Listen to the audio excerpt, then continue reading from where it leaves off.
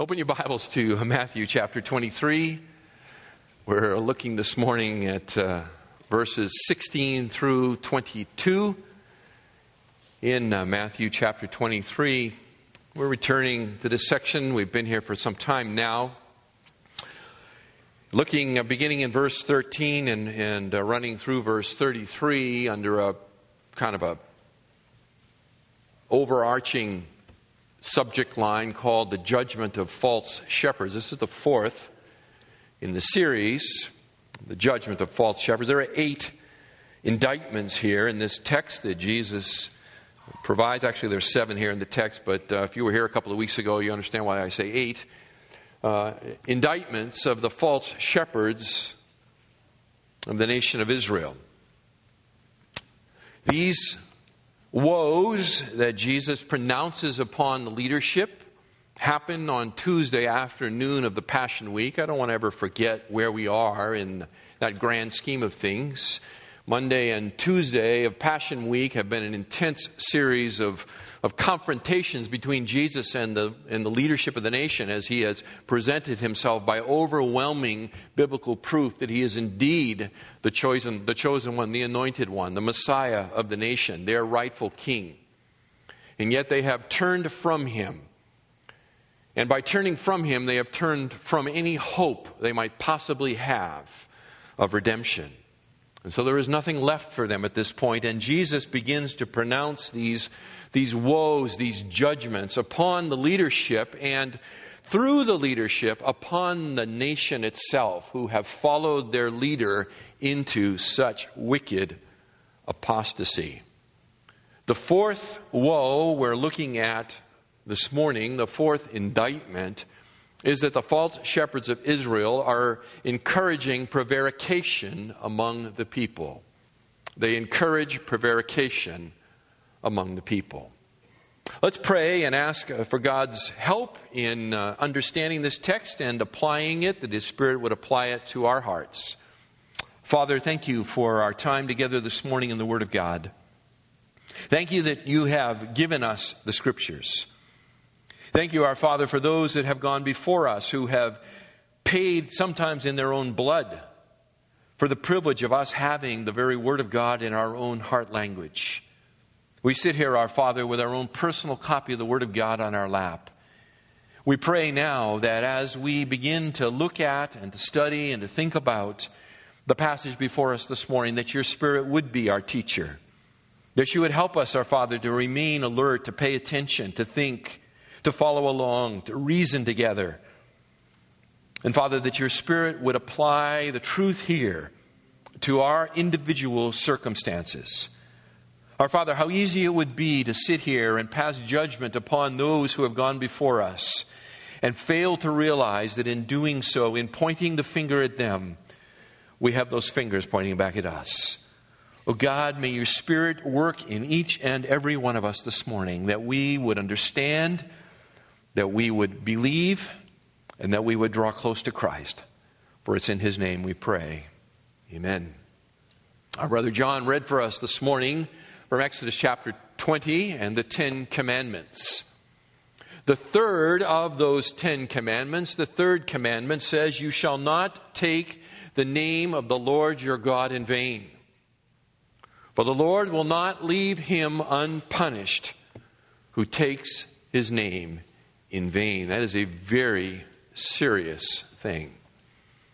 The name of the Lord stands for His being, His character, His nature, and His teaching. That is the sum of all who He is and what He stands for. And to take His name in vain means essentially to misuse it, or to consider it of no value. That is to devalue God. To devalue God. Now the implications of the third commandment are far-reaching. We could preach a series on the third commandment itself. But this morning, what I want to do is I want to apply it in the narrow context here to the topic of truth-telling. The topic of truth-telling, the topic of honesty. the topic of honesty. Beloved, the Bible tells us that God cannot lie. God cannot lie. Titus chapter 1 and verse 2 says exactly that. God cannot lie. Hebrews chapter 6 and verse 18 says exactly that. God cannot lie. It is contrary to his very nature. It's not just that God does not lie. God cannot lie. God cannot lie. He is, according to Isaiah chapter 65 and verse 16, the God of truth. He is the God of truth. It is his nature to be truth and to speak truth. Jesus says in John chapter 14 and verse 6, right, that I am the way, the life, and I messed it up. Help me out. The way, truth, and the life. That's what happens when you get it out of order. You completely lose the handle. He is the truth. It is his nature. It is his nature.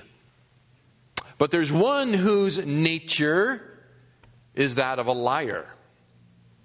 All right, John chapter 8 and verse 44. Jesus tells us that Satan is a liar by nature. When he lies, he expresses his nature. It's who he is. He is the father of lies. The father of lies.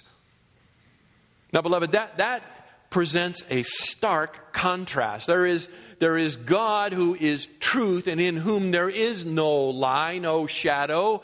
And there is Satan who his very nature is that of a liar. It is as stark as the contrast between black and white. There is no compromise. There is no closeness. There is no nearness. There is no overlap. Satan is a liar. God is true. God is true. And because God is true, God, the God of truth, takes vows very, very seriously. God takes vows very, very seriously. To invoke the name of God in support of a false promise profanes the name of the God of truth. And God is not happy about that. In fact, God will not let that go unpunished. It is a very serious sin. To vow in a false way, to promise in a false way, is to bring oneself into a position to receive the wrath of God. Now that applies, by the way, whether the promise is to God or to someone else. It doesn't matter whether it is to God or to someone else. God takes promises, God takes vows very, very seriously. For example, in Deuteronomy chapter 23, and beginning in verse 21, we read, "When you make a vow to the Lord your God, you shall not delay to pay it, for it would be sin in you. And the Lord your God will surely require it of you. However, if you refrain from vowing, it would not be sin in you. You shall be careful to perform what goes out from your lips, just as you have voluntarily vowed to the Lord your God what you have promised." Basically what it says is if you make a promise to God, you had better fulfill it. Because God takes it very seriously. You are not under compulsion to promise God anything. But once you do, you're committed. We see that worked out, by the way, in the 5th chapter of the book of Acts, right? Do you remember that? Ananias and Sapphira, do you remember that couple? The church here was not long in existence. And there was such a spirit of generosity there in the early church, and people were selling property, and they were contributing the proceeds of the sale of property to the church in order to care for those that were disadvantaged among them. And then along comes this couple, Ananias and Sapphira. And they promise that they're going to sell a piece of property too, and they're going to give all the proceeds of the sale of this property to the Lord. But probably what happened is they underestimated what the property would actually fetch in the open market. They probably thought it was worth, a smaller amount. And when they actually sold it and they realized how much they got from it, they began to have second thoughts. Right? And so they contributed to the Lord the amount that they thought they would probably get for the property, and they held back the difference for themselves. And God dealt very sternly with that couple, didn't he? And Peter says to them there, listen, while the property was yours, you were free. You could have sold it or kept it or doing whatever you want. But because you vowed and did not pay, you have lied to the Spirit of God. And God executed both husband and wife right on the spot. Right on the spot. God is very serious about promises made to him. He is equally serious about promises made to others. James chapter 5 and verse 12. But above all, my brethren, do not swear either by heaven or by earth or with any other oath. But your yes is to be yes, and your no, no, so that you may not fall under judgment. So you may not fall under judgment. Beloved, honesty is a commodity that is in short supply in our culture, in our society. Honesty is in short supply. It is one of the casualties that results from our lack of the fear of the Lord as a nation. We do not fear God. And because we do not fear God, telling the truth, being honest, is not all that important anymore. It is the mark of an apostate society. An apostate society. The prophet Jeremiah, in Jeremiah chapter 9 and verse 3, speaking of the nation of Israel in their apostasy, says they bend their tongue like their bow. Interesting expression, huh? They bend their tongue like their bow. Lies and not truth prevail in the land. For they proceed from evil to evil, and they do not know me, declares the Lord. They do not know me. Beloved, we live in a time and in an age in which honesty is a lost commodity. Think about these things with me. Handshakes. You know, that sort of quaint old custom? Handshakes don't mean anything anymore. It's just a social greeting now that we do, but it once meant something. To shake hands with someone on a particular agreement was, as they say, your word is your bond. If we shook hands on it, it would be fulfilled. It would be fulfilled. I can remember when I broke into banking more than 35 years ago, that we used to make loans based on handshakes.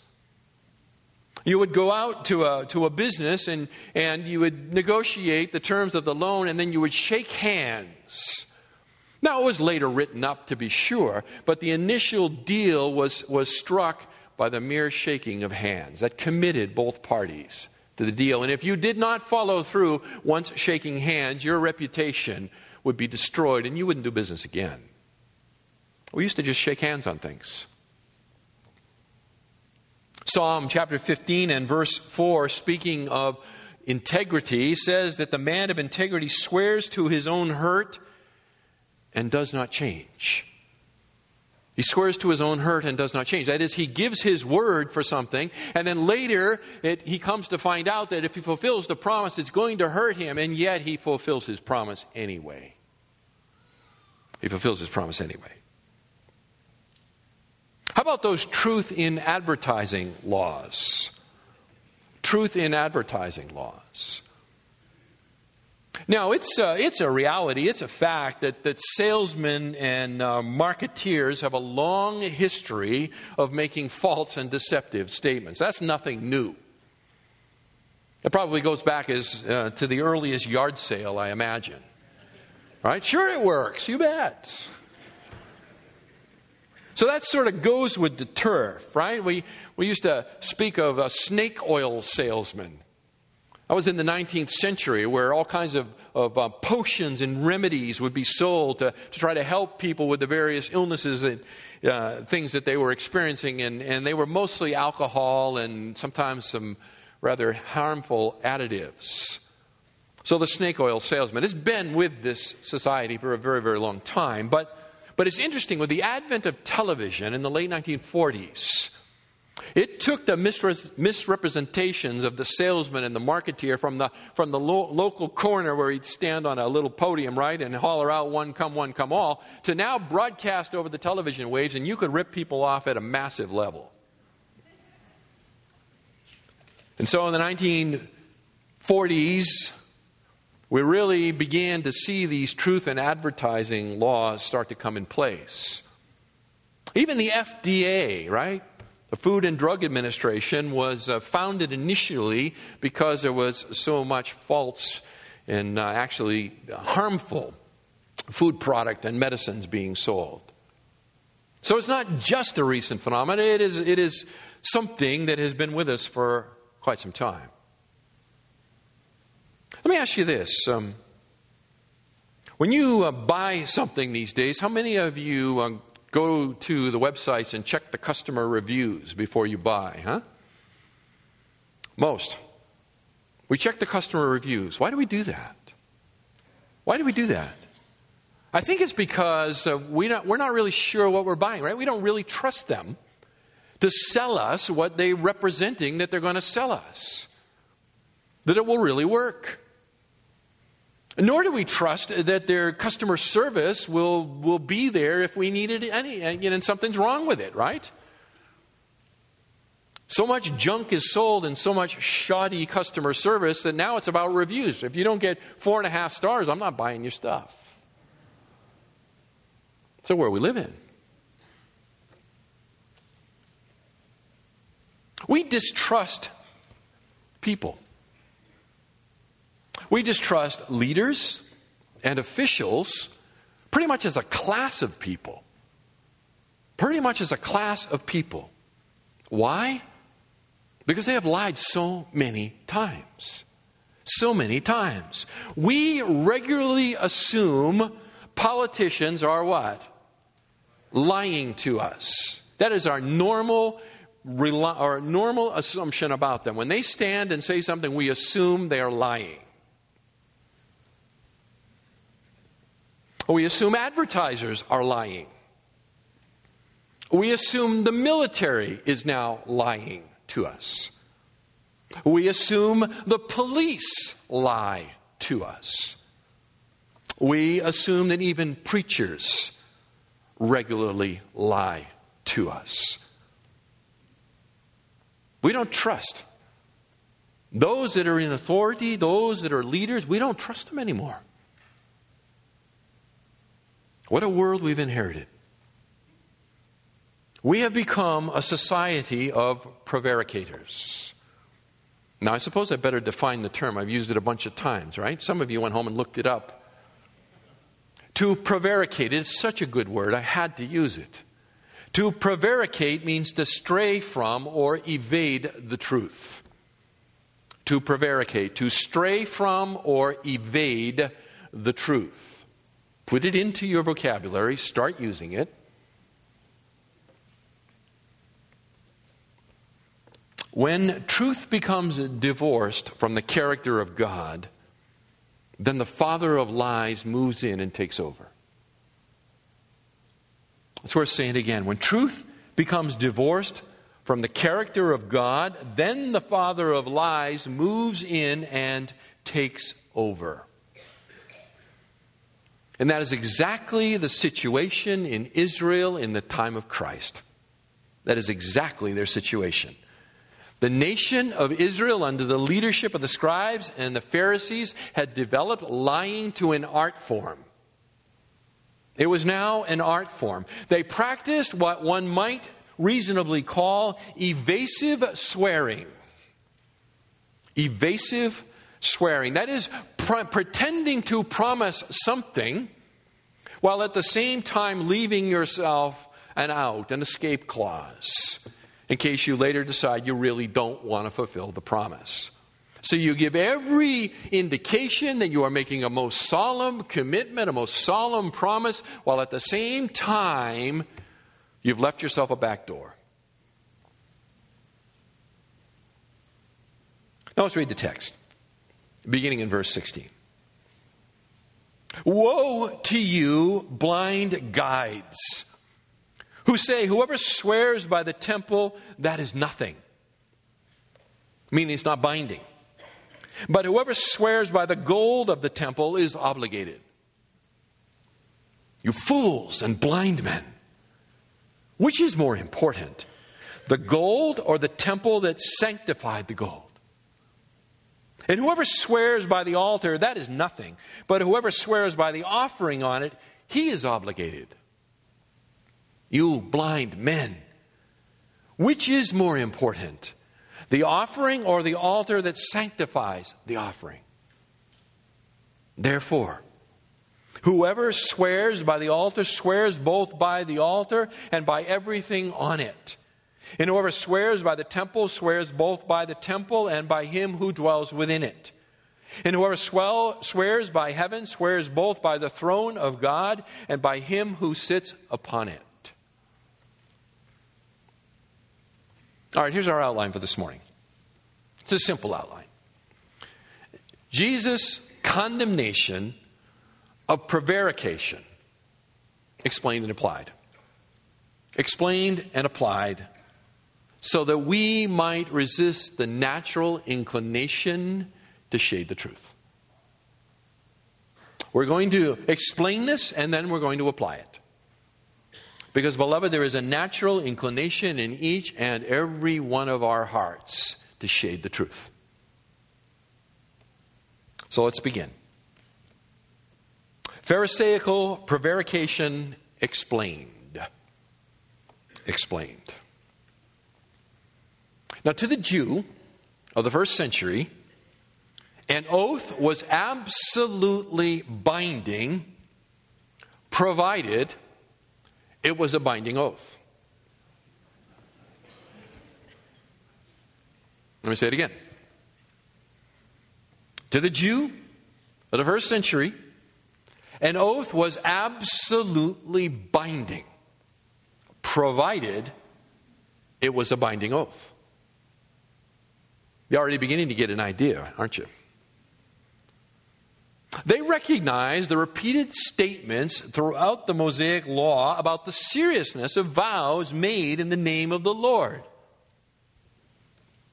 And so their leadership taught, and quite appropriately, any oath which employed the name of the Lord was binding and must absolutely be kept. This includes oaths, they taught, that even employed letters associated with the divine name. So if you made an oath in the name of the Lord, it was an absolutely binding oath. It must be kept no matter what the circumstances, even if you used merely a couple of letters from the divine name. For example, they taught that an oath by heaven and by earth is not binding, but an oath by Aleph Dalet, which are the first two letters of the Hebrew word Adonai, which is the English word Lord, is binding, because it utilizes two letters from the divine name. Therefore, it is a binding oath. An oath that uses a yod and a hey, the first two letters of the divine name Yahweh, that's a binding oath. So if it's in the name of the Lord, or it uses any of the letters from the name of the Lord, it is a binding oath. Now, the idea behind all this was simply this. If God's name was used, God became a partner in the transaction. Whereas if God's name was not used, then God had nothing to do with the transaction. Right? If you use his name or any part of his name, then he becomes a partner to the transaction, a partner of the promise. And therefore it must be kept. But if you keep his name out, then he has nothing to do with it. And it becomes a non-binding oath. Now you can imagine there would be no end to the opportunity to discuss, to argue about how binding was a particular oath. How close does it come to being related to the name of God? And thus, how binding is it?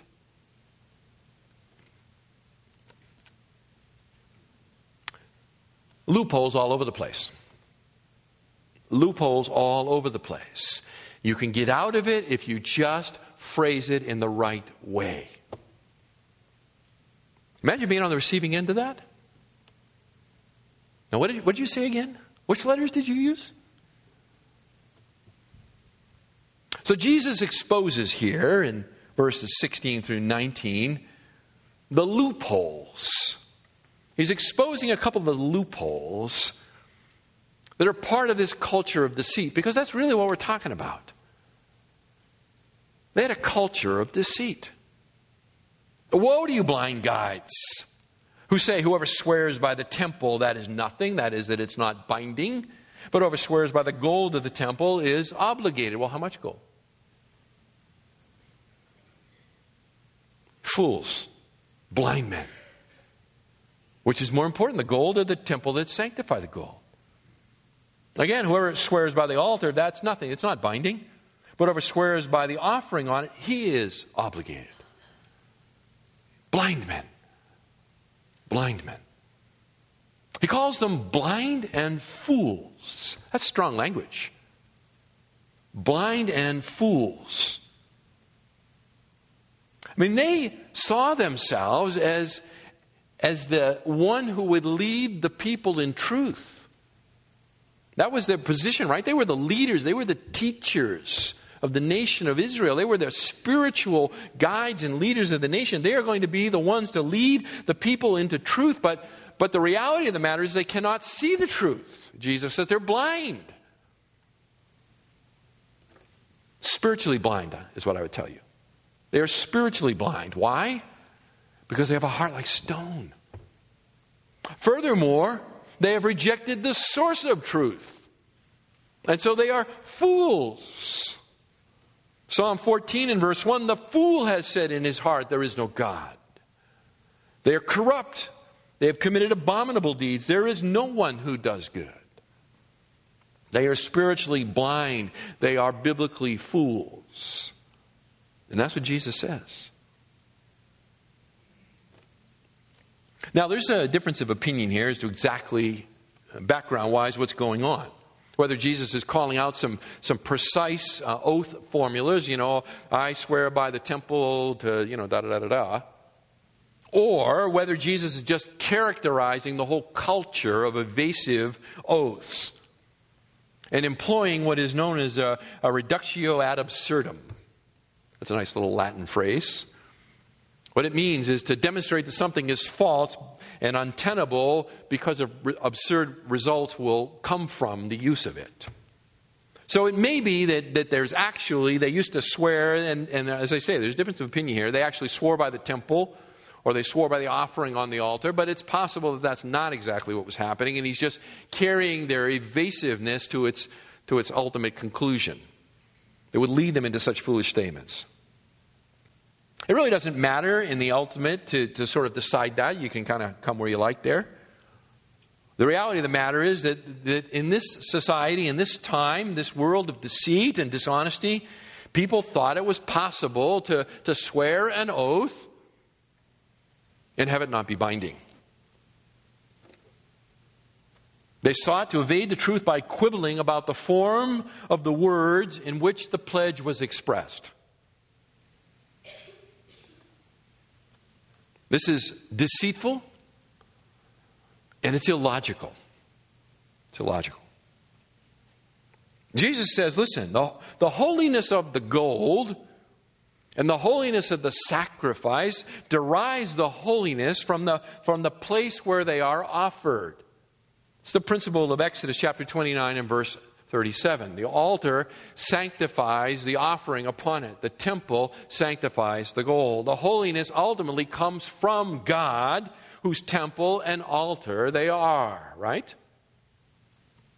In their blindness, they failed to think through the implications of what true holiness means in terms of God as the source of it and His people as the reflectors of His character.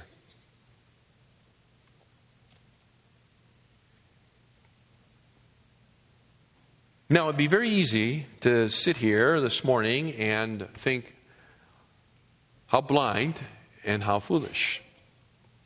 And we would never do things like that.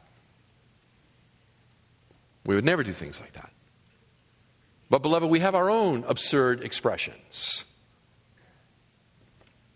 If you really think about it. For example, we punctuate our speech with, to tell the truth. Well, to tell the truth,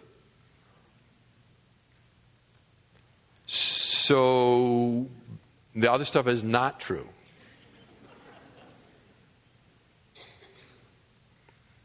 I'm not lying.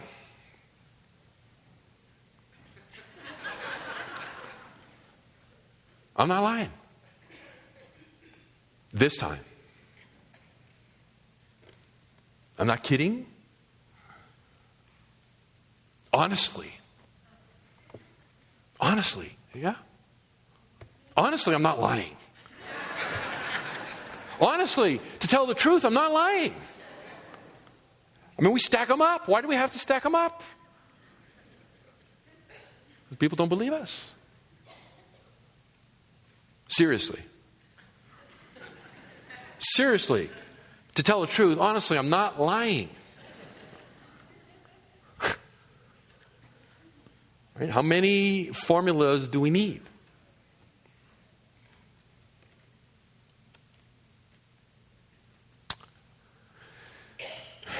After exposing these loopholes, Jesus expresses a principle here, beginning in verse 20.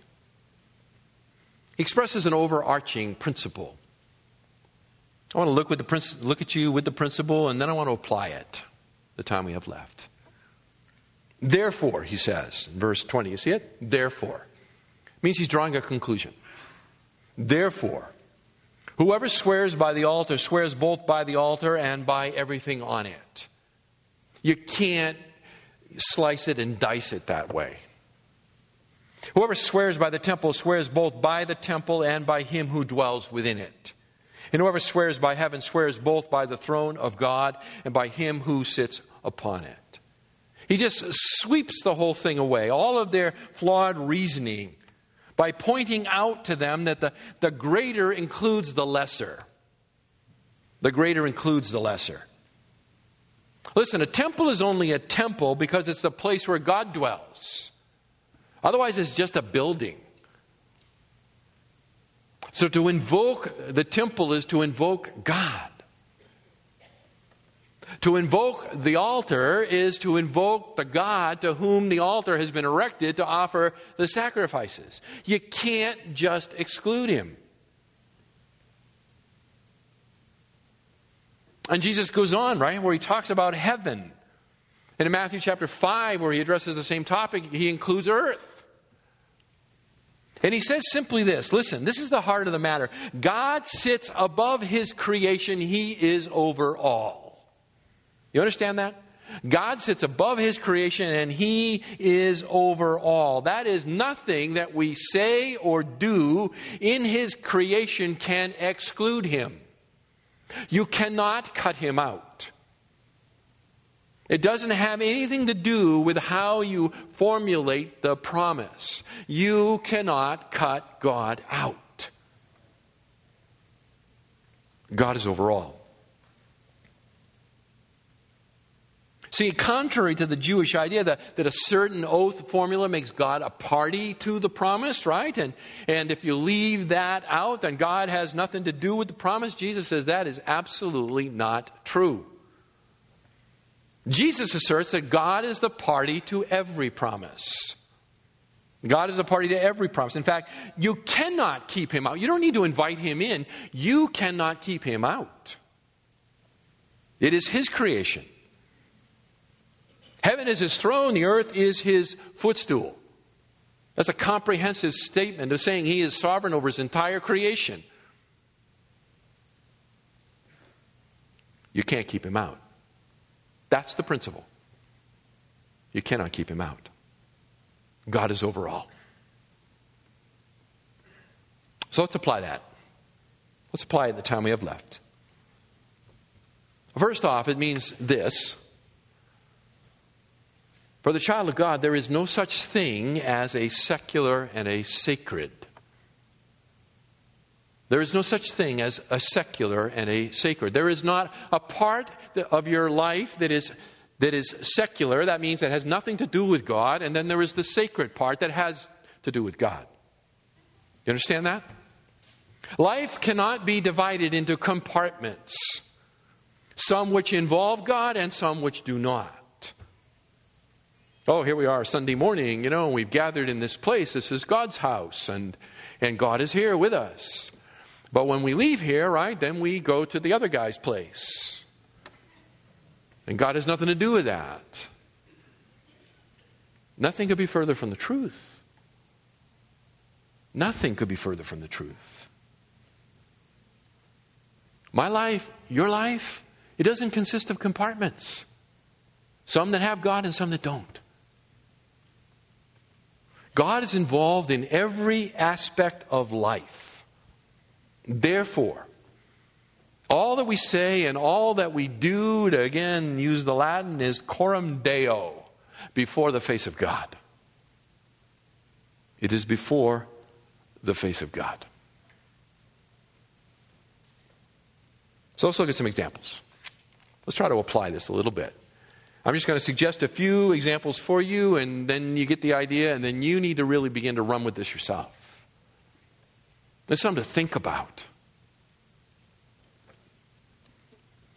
Coram Deo, before the face of God, in the realm of business ethics.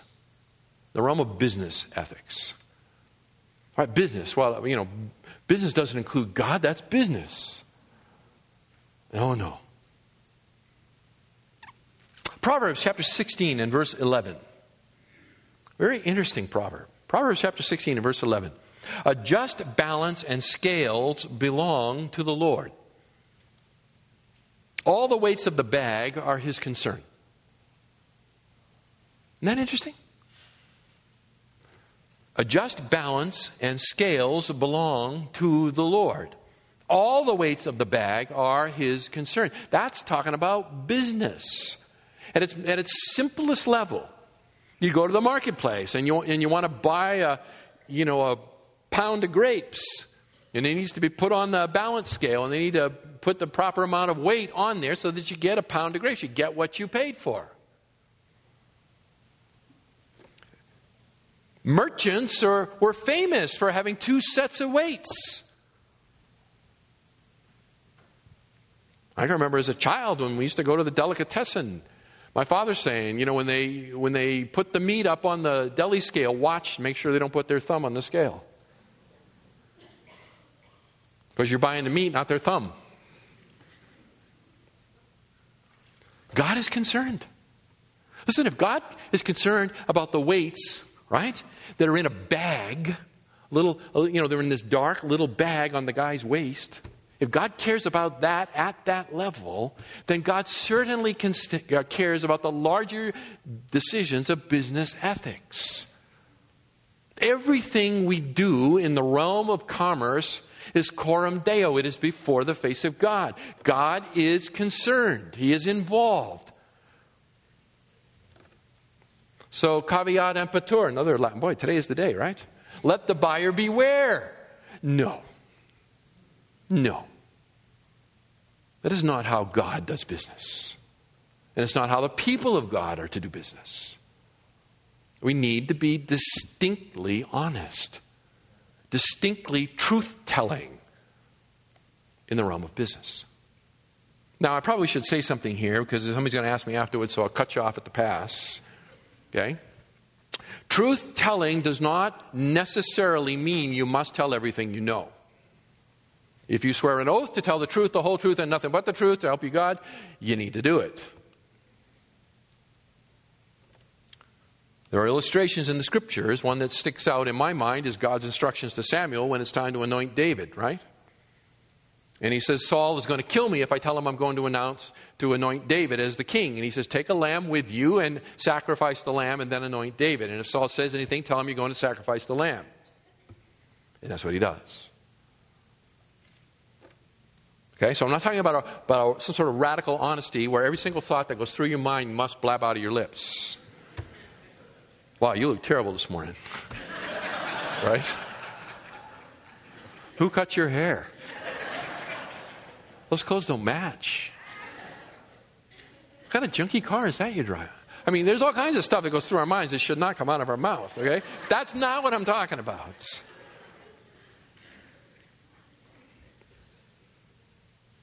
But what we do speak, we need to speak honestly.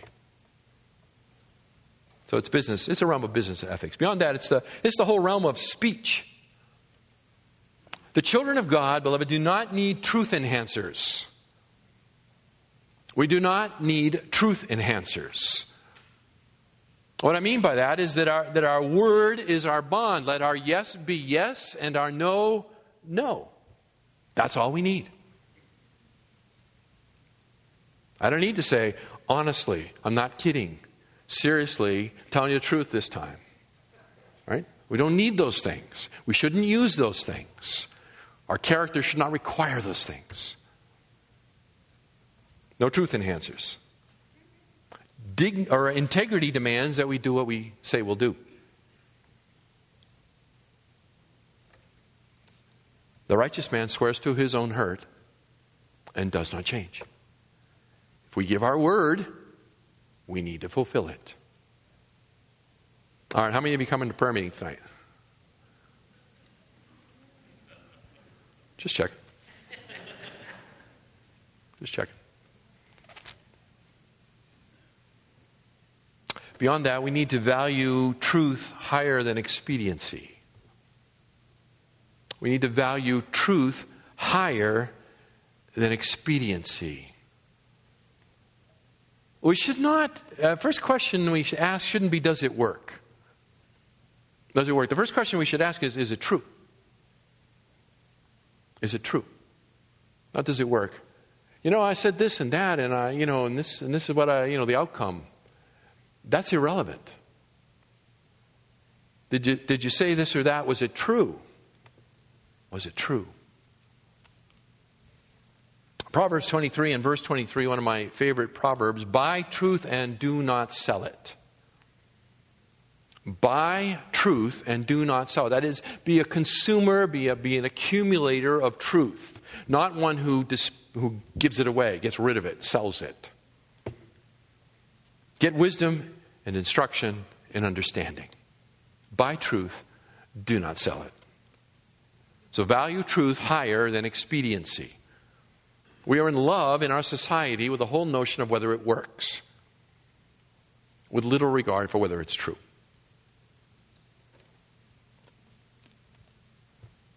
Fourth, do not tolerate deceit in yourself or in others. Do not tolerate deceit, first in yourself and then in others. And I'm thinking here particularly, moms and dads, in your children. Do not tolerate deceit in your children. Okay? Lying is a direct assault upon a relationship. When someone lies to you, what they have said to you is, I do not value this relationship, and I will deceive you in order to get what I want and trash this relationship. That's a serious thing. It's a very serious thing. And listen, raising children, one or more of them will lie to you. Guaranteed. But if I can give you a parenting tip, my parenting tip for you would be this, that the lying is more serious than anything else they've done. Whatever the crime is, the lie is more serious than the crime. Okay? Deal with that first. Deal with that first. Do not tolerate deceit in yourself or in others.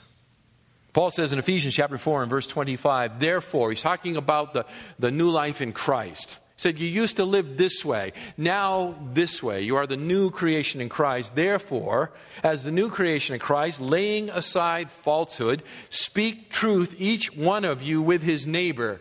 Reason for, that's the reason, for we are members of one another. We are in relationship together. We are in relationship together. We cannot lie to each other because we are part of something. The family of God. The family of God.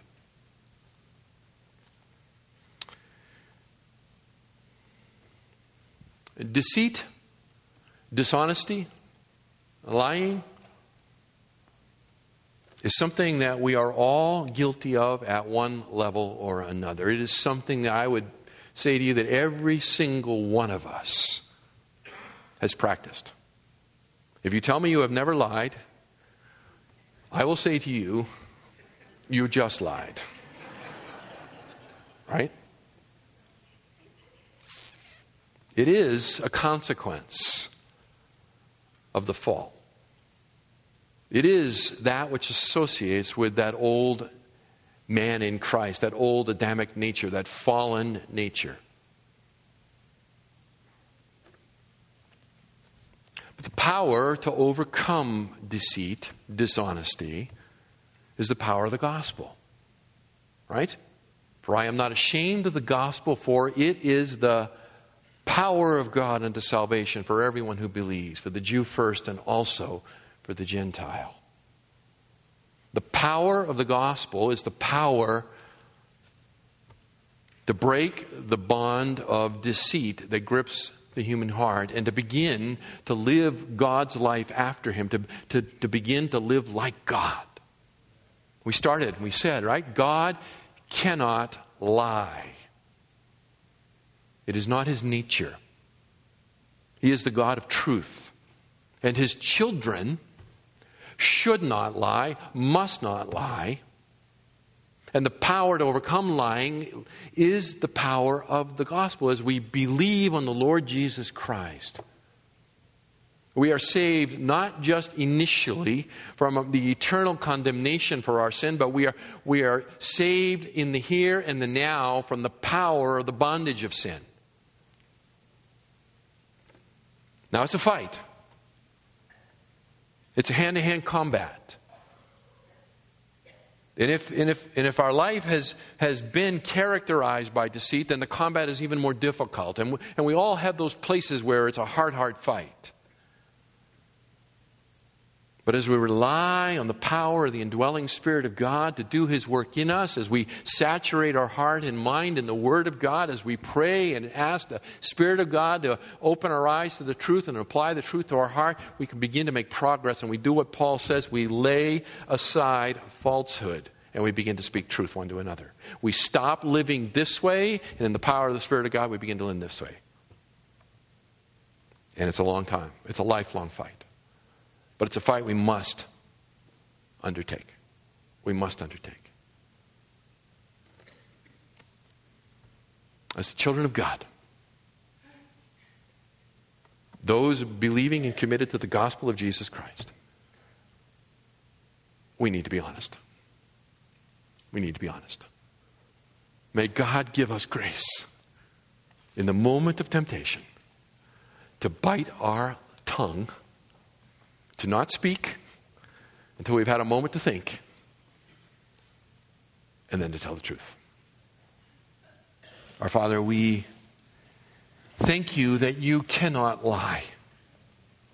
How terrifying it would be if, Father, even one small little untruth were to proceed from you. It would throw your entire character into question. Our Father, we can be absolutely certain of your honesty and your integrity. And we desire, O Lord, as your people made in your image, recreated in Christ, to bear the image of God, to be conformed slowly and steadily by the indwelling presence of your Holy Spirit through the understanding and application of His very word to us. We desire to become more like Christ. To be people of honesty and integrity. Oh Lord, may you help my brother or my sister this morning who is out here and in which there is some entrenched patterns of deceit. Not to be discouraged, not to say there's no hope for me, but to recognize that in the power of the gospel of Jesus Christ, there is freedom. He has set you free. He who has been freed is free indeed, Jesus says. And Father, for those of us for whom lying is not the greatest sin of bondage, yet the same. The temptations come. And sometimes they come out of seemingly nowhere. They catch us in a moment unprepared. Oh, God, deliver us. If we find ourselves having uttered something not true, may you grant us repentance to go back to that person and to confess our sin, to seek their forgiveness and to speak the truth and make it right. Let us be distinctively godlike in this. We ask for Jesus' sake. Amen.